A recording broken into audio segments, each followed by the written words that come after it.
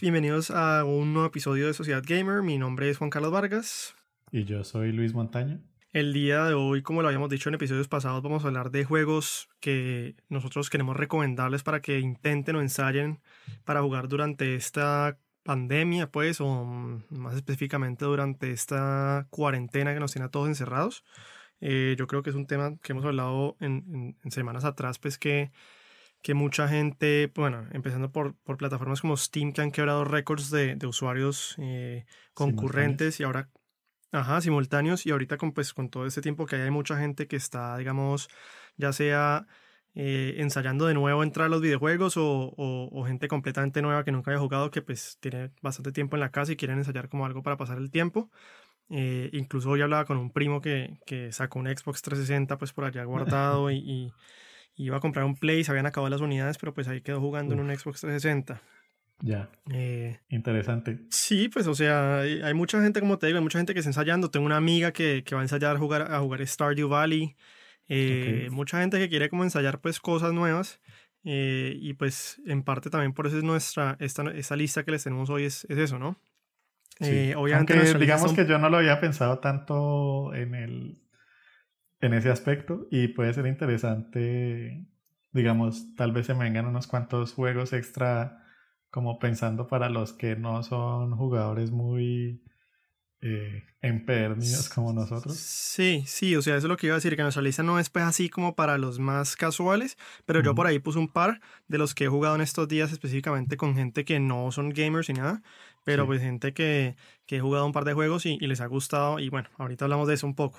Ok. Pero entonces lo que yo había pensado es dividir esto en juegos no en línea y no de multijugadores y juegos que sí son de multijugador y que son pues en línea.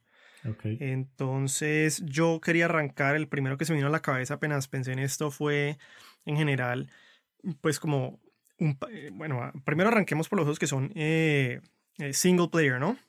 Y el Sí. primero que se me vino a la cabeza fue como el paquete entero de los juegos de Rockstar, que son pues, digamos como para estar un poco más actualizados, el Grand Theft Auto 5 o el último de Rockstar que es Red Dead Redemption 2. Que para mí me parece que son mundos pues generalmente gigantescos, Sí. eh, que hay muchas cosas por descubrir, hay, bueno, además que son súper inmersivos y además que son juegos que, bueno, dan, pues, valga la redundancia, pero dan mucha libertad, pues, para que la persona siga una historia o simplemente descubra las cosas en el mundo y dan, pues, para gastar muchísimas horas en ese tipo de mundo.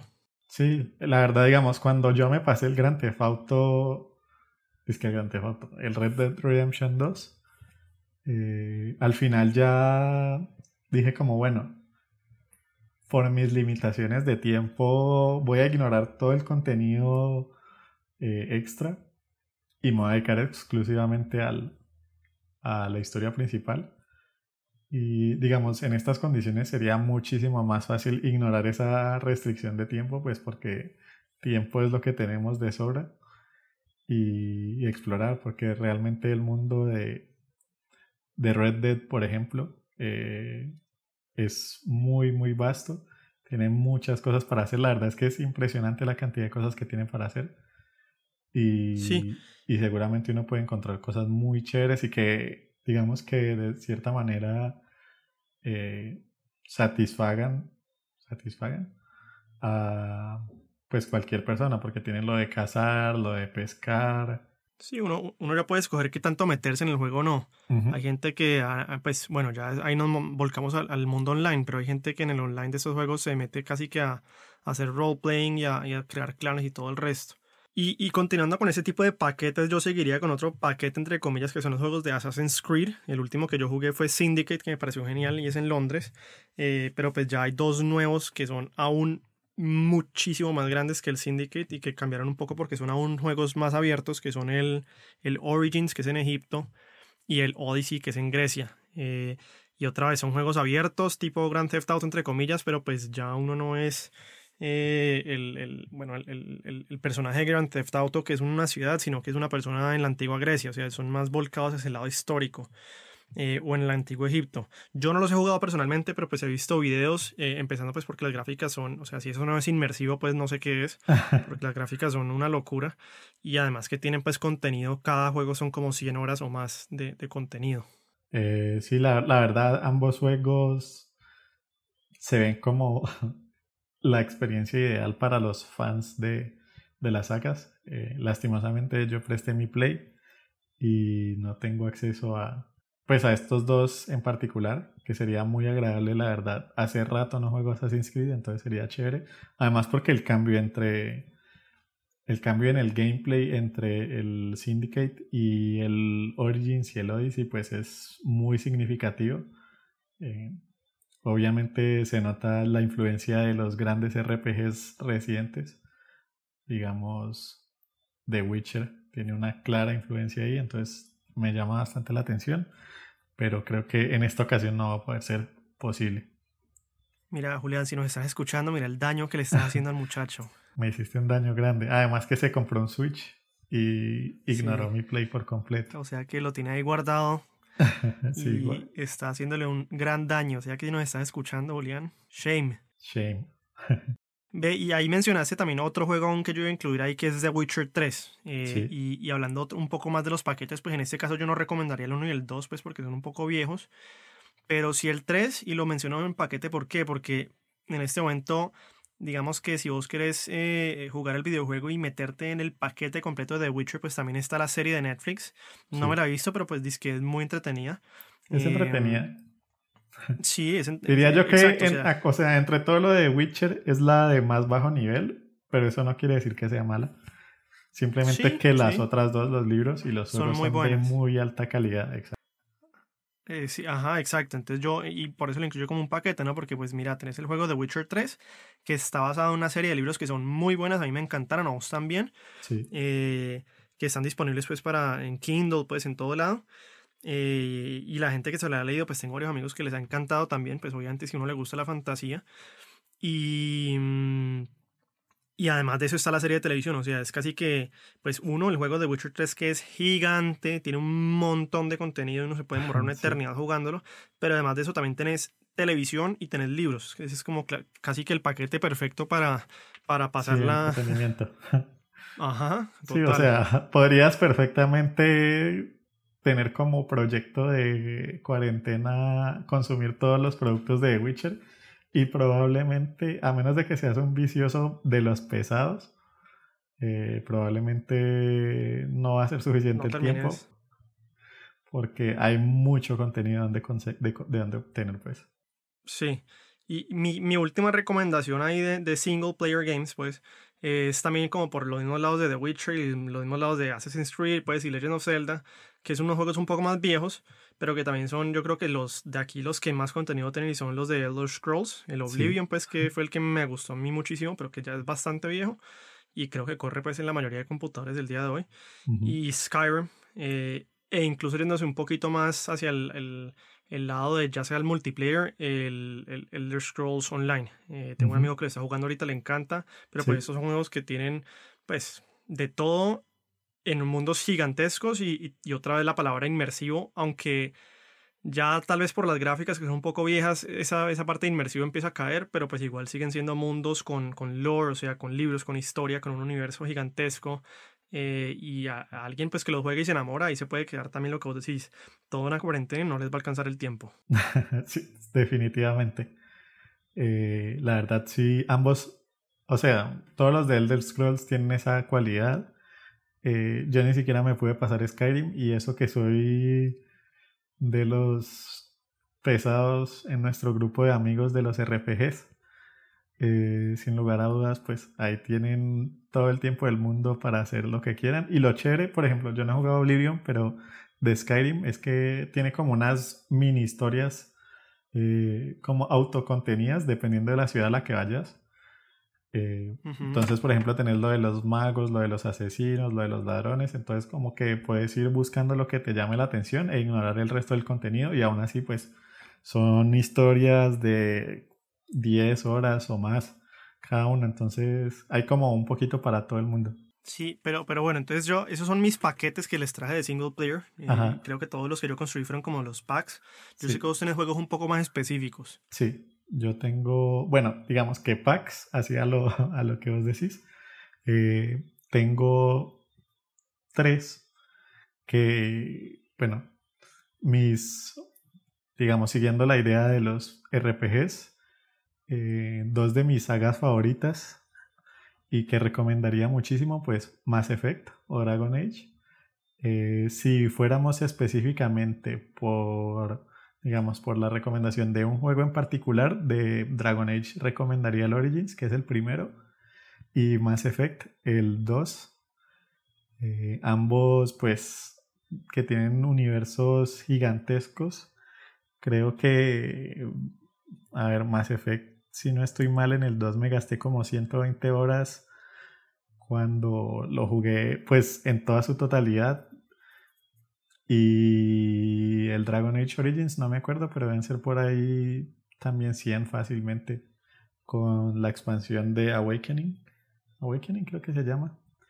Eh, y bueno, digamos que un paquete, dado que en los próximos días va a salir uno de los juegos que en uno de los podcasts pasados estamos discutiendo, una idea interesante podría ser revisitar todos los Resident Evil, que creo que han sido uno de los juegos que más han porteado a diferentes consolas. Entonces, puedes como explorar básicamente toda la saga en el Switch, por ejemplo, en el Play.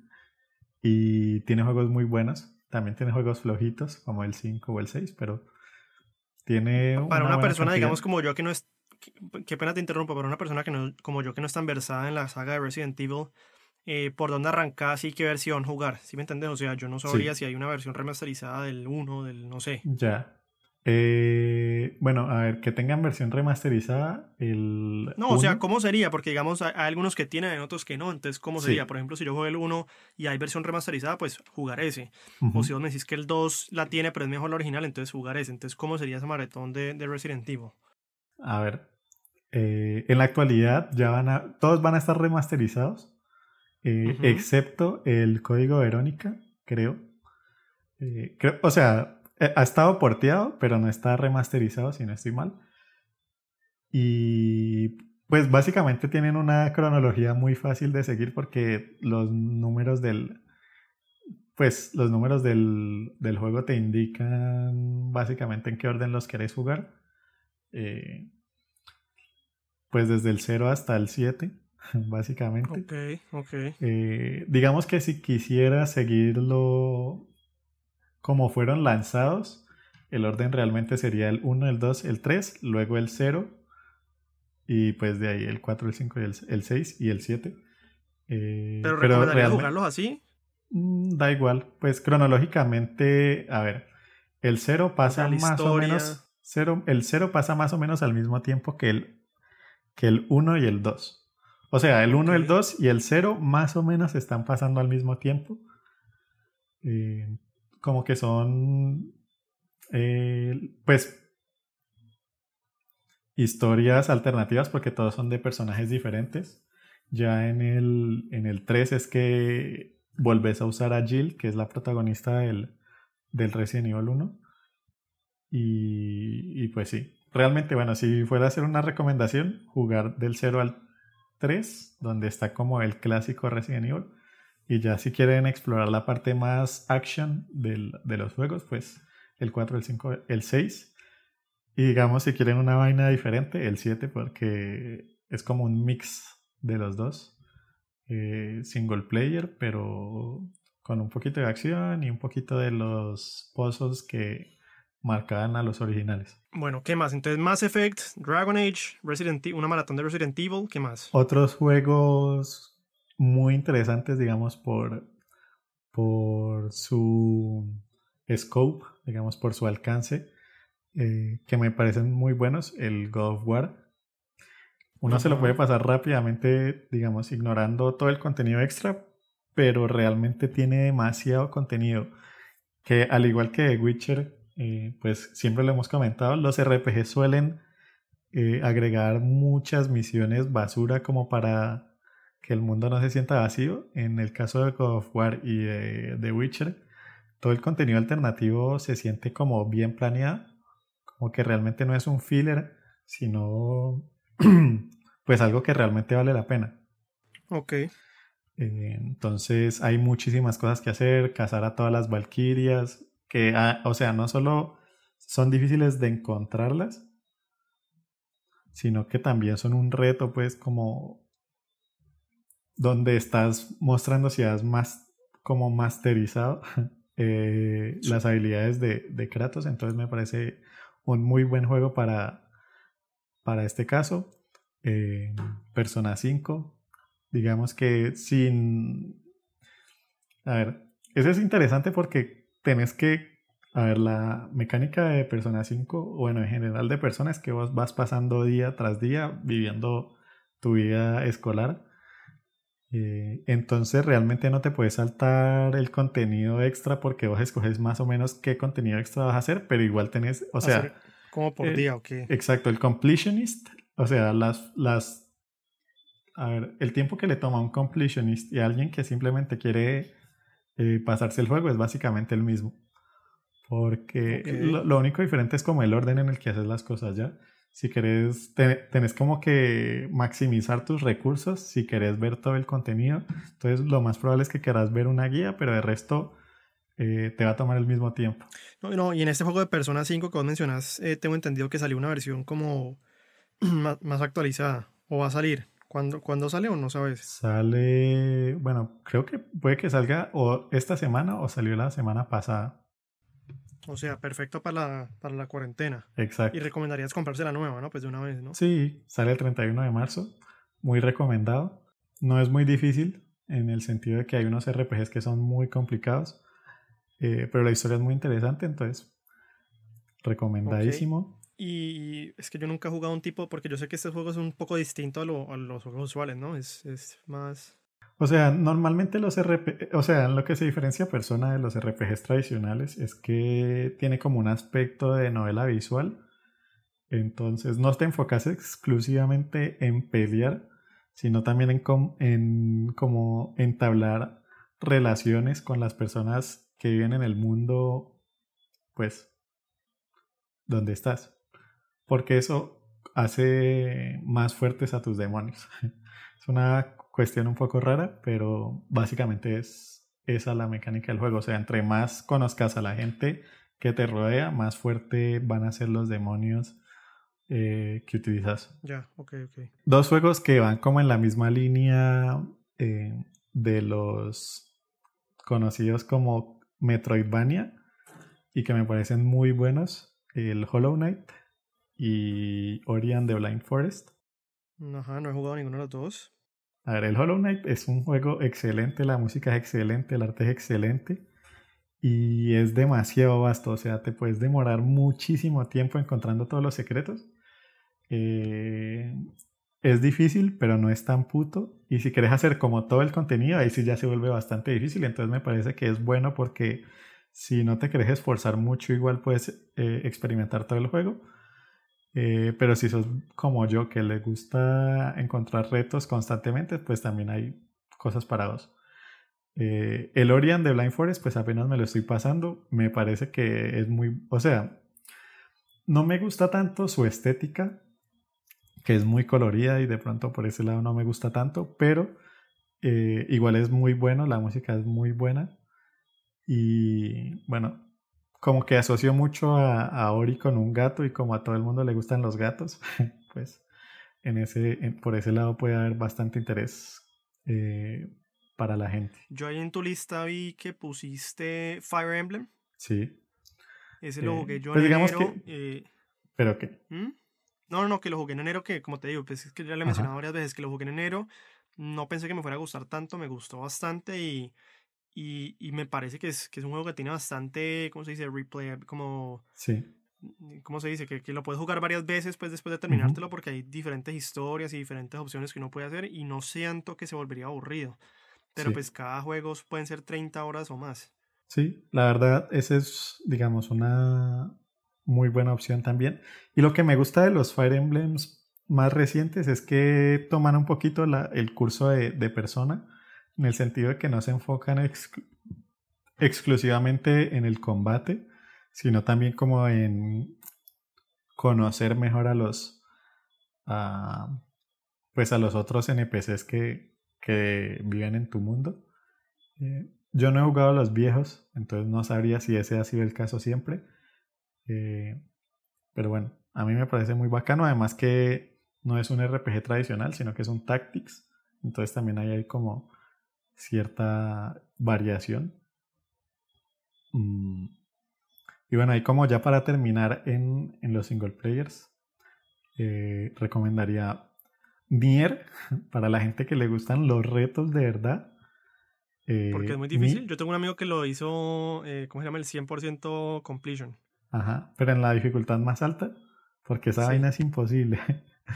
Sí, o sea, creo que de la dificultad verdad, más alta. yo juego cosas, o sea, a mí me gusta jugar los juegos en sus dificultades altas, pero Nier es muy difícil, Ya es muy difícil. mejor dicho, es un sadismo puro. Sí, la verdad, o sea, y lo peor es que, bueno, eso fue una cosa que a mí no me gustó, es que no tiene una dificultad donde el reto sea bueno, pero no sea imposible. O sea, tenés como dos dificultades. O bueno, pues hay varias, pero digamos, el salto entre la dificultad que es re fácil y la que es re imposible es básicamente o jugás la una o jugás la otra. Ya, ok. Le voy a preguntar. Yo no sé en qué dificultad se lo habrá pasado al 100%. Le voy a Sí. preguntar.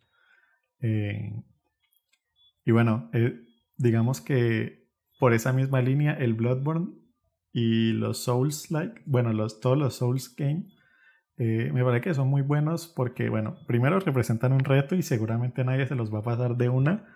Y son juegos donde se recompensa mucho la exploración, entonces tenés todo el tiempo del mundo para descubrir el mundo, si te llama la atención el mundo, a ver, las ramas de talentos más efectivas, digamos, para tu gameplay, Yo ahí etcétera. en los de Dark Souls y en el Bloodborne, pues no sé si todos, pero la mayoría tienen, no exactamente multiplayer, pero pues como que puedes Ajá, entrar a los mundos de las otras personas y te pueden sí. ayudar a pasarte el juego, ¿no? Sí, o te pueden matar. O te pueden joder, sí, sí, sí, sí. Entonces, bueno, sí, es interesante para los que les gustan los retos. Ya como para terminar ahí, eh, tres juegos ahí cortamente descritos. El The World Ends With You, uno de mis Que te all-time encanta a vos, favorites. sí. Ujú. ¿Y es en qué consolas estaría? Se puede jugar en Switch. Digamos que es una versión relativamente inferior a la de DS, que es donde originalmente salió. Pero digamos, si uno no lo jugaba en el DS, no tiene como la forma de compararla, entonces puede que la historia sea suficiente para cautivar a la mayoría. A mí me gusta muchísimo y es bien largo. El Zero ¿Qué tipo de Escape. juego es The World Ends With You? ¿Cómo? ¿Qué tipo de juego es The World Ends With You? Es un RPG, es un RPG súper extraño, o sea, es súper japonés en el sentido de que la música es súper japonesa, pero súper japonesa como en el sentido del fashion, no tradicional, pues así como samuráis y eso, sino como más al, como a el japonés, a ver, no sé, reciente, como que ama el hip hop y toda la vaina.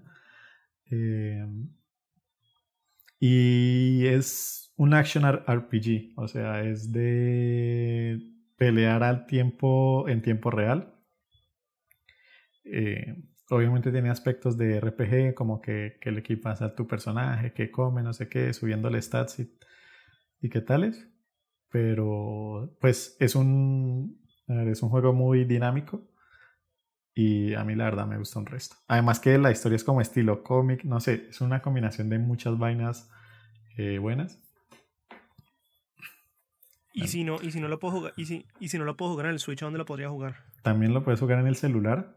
Básicamente la versión de Switch es el port del celular. Es todo O táctil. sea, ¿vale la pena vale la pena jugarlo en celular? ¿O la versión sí es muy mala?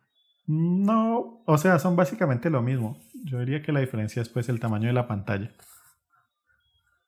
A menos de que tengas un celular gigantesco. Ya, o una Mm, tableta. ujú. O una tablet, sí. Eh, Otro juego bueno, digamos, aunque un poco diferente, Zero Escape.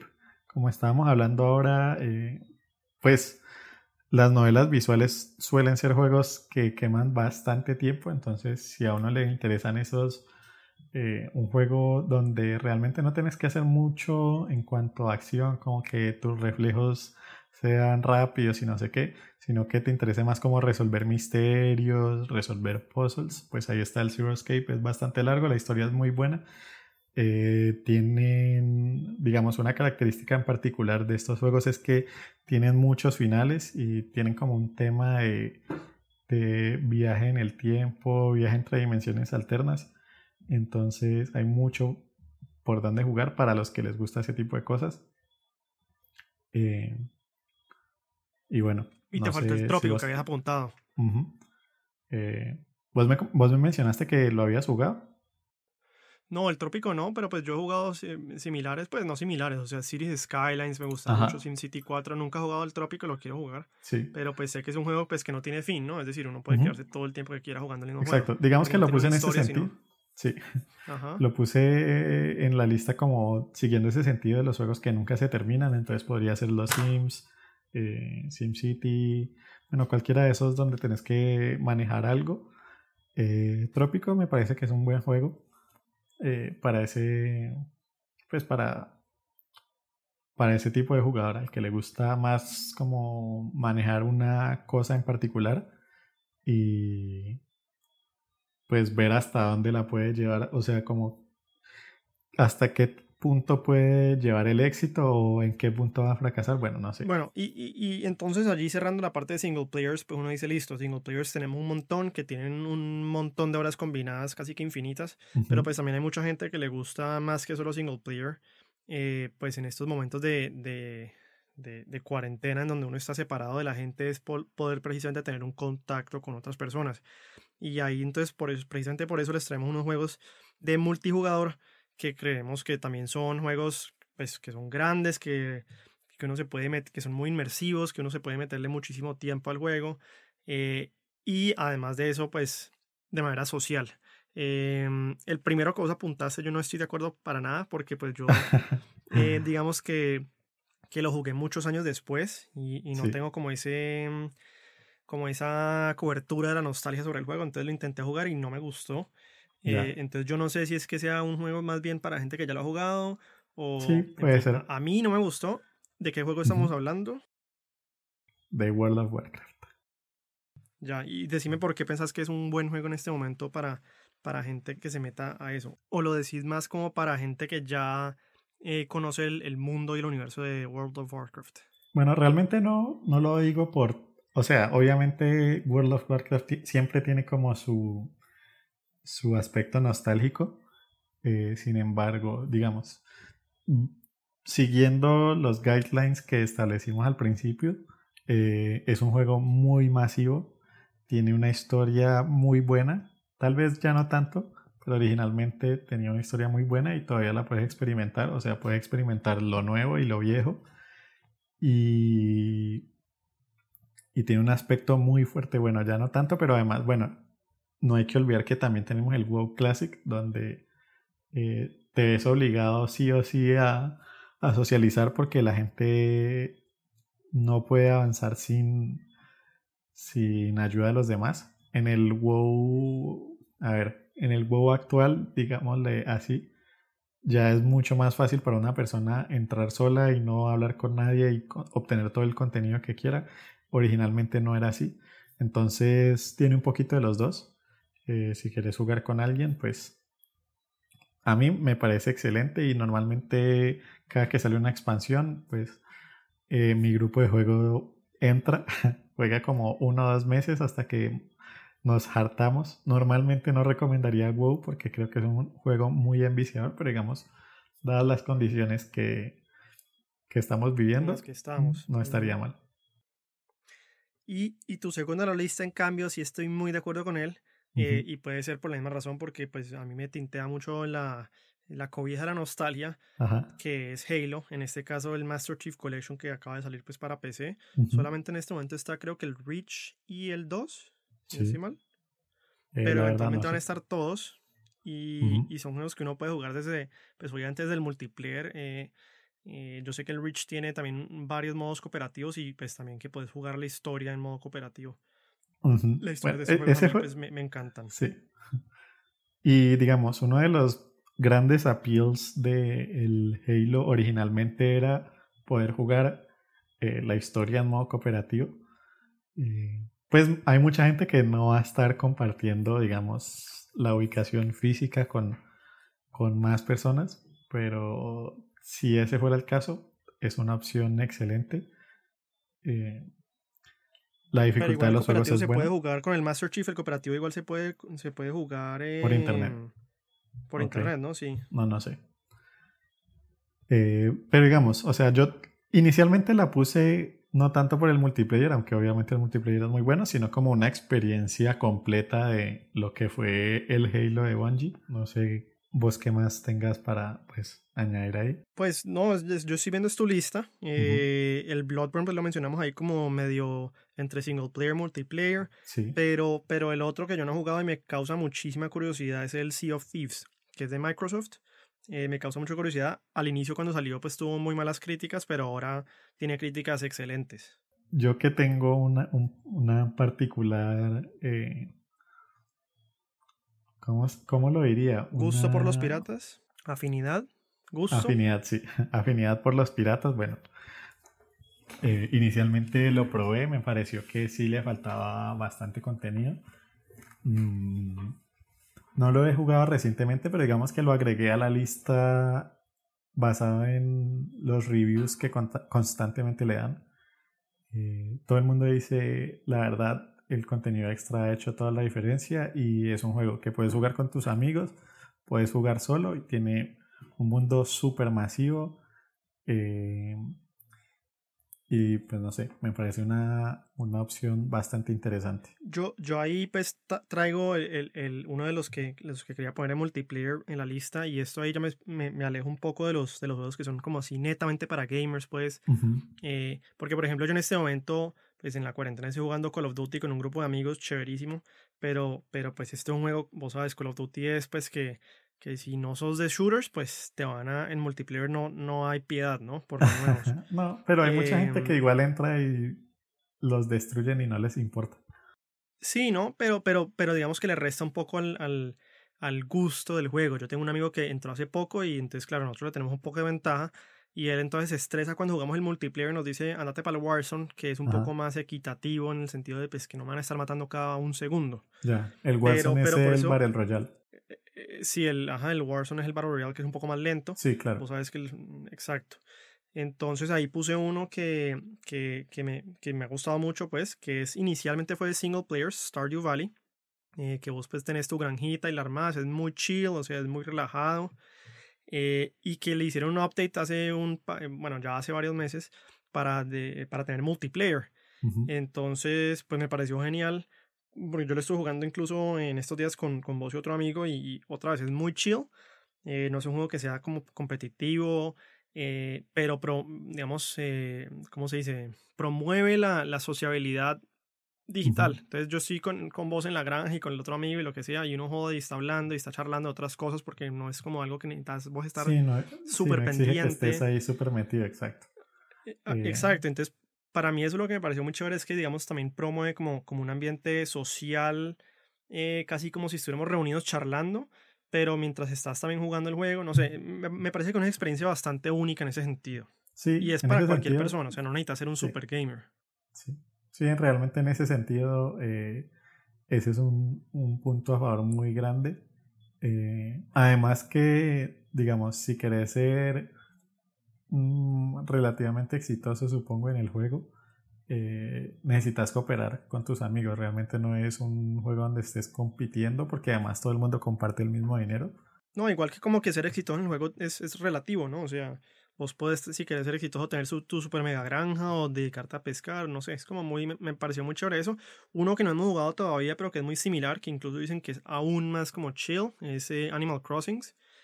Aunque pues he estado viendo noticias y me sorprende en el juego que es como que vos puedes raptar al hijo de un isleño y Sí, llevártelo por allá y pedirle recompensa para no pagarle la renta. Bueno, no sé, creo que también, pues por ese sentido me llama la atención al mismo tiempo, pero pues no me imaginé que un juego de esos sí. fuera así.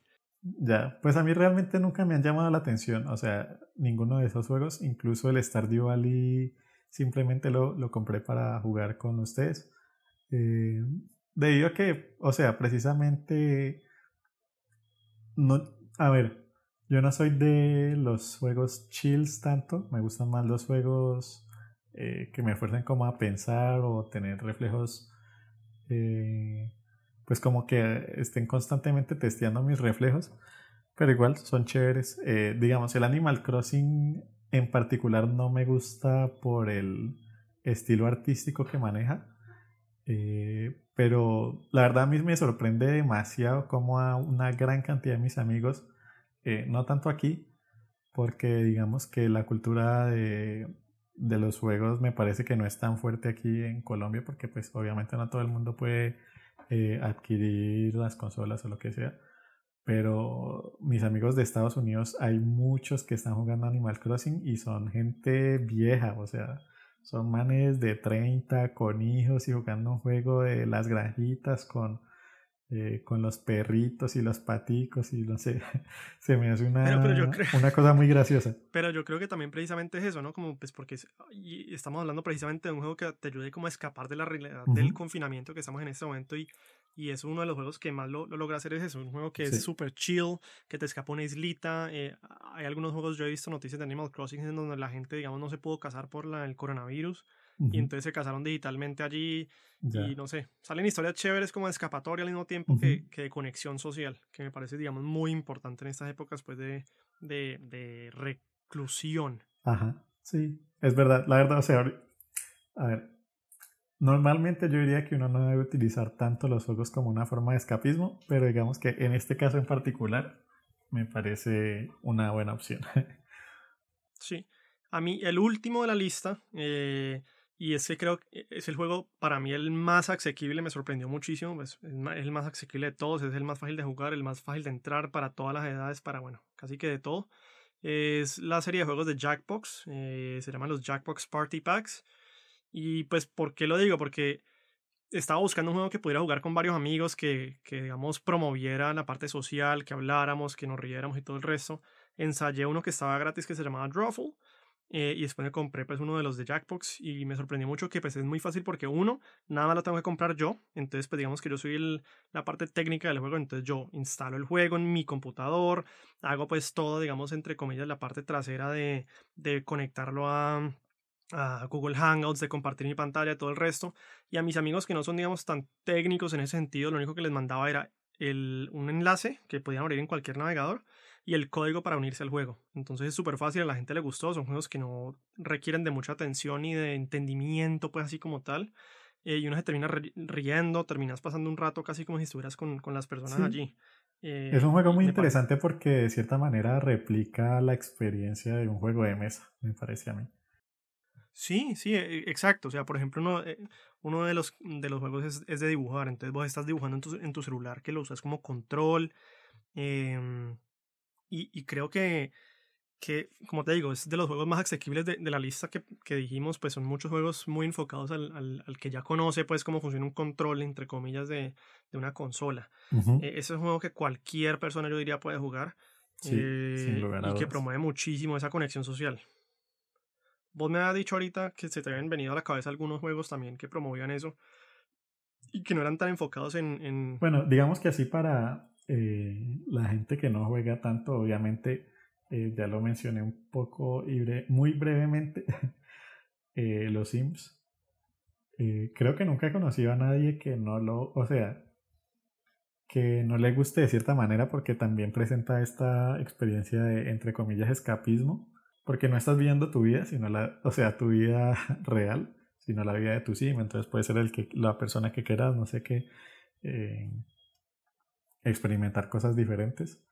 Mm, y creo que siempre ha sido, o sea, incluso desde que yo soy un niño, uno de esos juegos que traspasa la barrera de los gamers, eh, en el sentido de que a cualquier persona le puede gustar.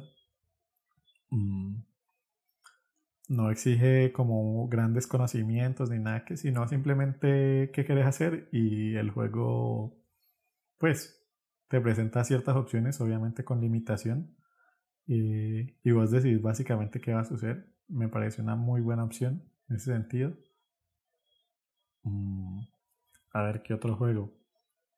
De pronto Minecraft, nunca lo he jugado yo personalmente, pero eh, es bien conocido que como que no tiene una barrera real como de entry, eh, y ofrecen una variedad gigantesca, pues armar lo que se te, mejor dicho, lo que te dé tu imaginación. Hay tiempo, mejor dicho, hay cosas para hacer por todo el tiempo que se te ocurra. Hay gente que ha hecho réplicas de Minas Tirith, por ejemplo, del Señor de los Anillos, ha hecho calculadoras en el Sí, creo que ya hay una juego. réplica actual de todo el mundo entero, si no estoy mal. ¿De qué? Del mundo ¿De todo el entero, como mundo? del mundo. Sí, creo Ya. que sí. eh, bueno, en el momento, la verdad debía haberlos anotado, pero no me acuerdo cuál otro se me vino a la cabeza. Eh, pero sí, creo que es esos dos en particular son muy buenas opciones para la gente que realmente nunca ha estado como interesada en los juegos. No sé si de Bueno, pues pronto se te ahí ocurre algo está más. entonces nuestra, no, ahí está entonces nuestra lista pues de los juegos que les recomendamos nosotros ahorita que están en modo cuarentena, encerrados en casa. Yo intento a veces mucho acercar a amigos que no son tan cercanos a los juegos por experiencias como estas y listas como estas. Eh, y me parece chévere que la gente empiece a saber un poco más, digamos que no todos son series de televisión y que hay un medio nuevo de Claro, videojuegos no, que... y otra cosa interesante de estar confinado es que pues nos lleva a explorar cosas diferentes, ¿no?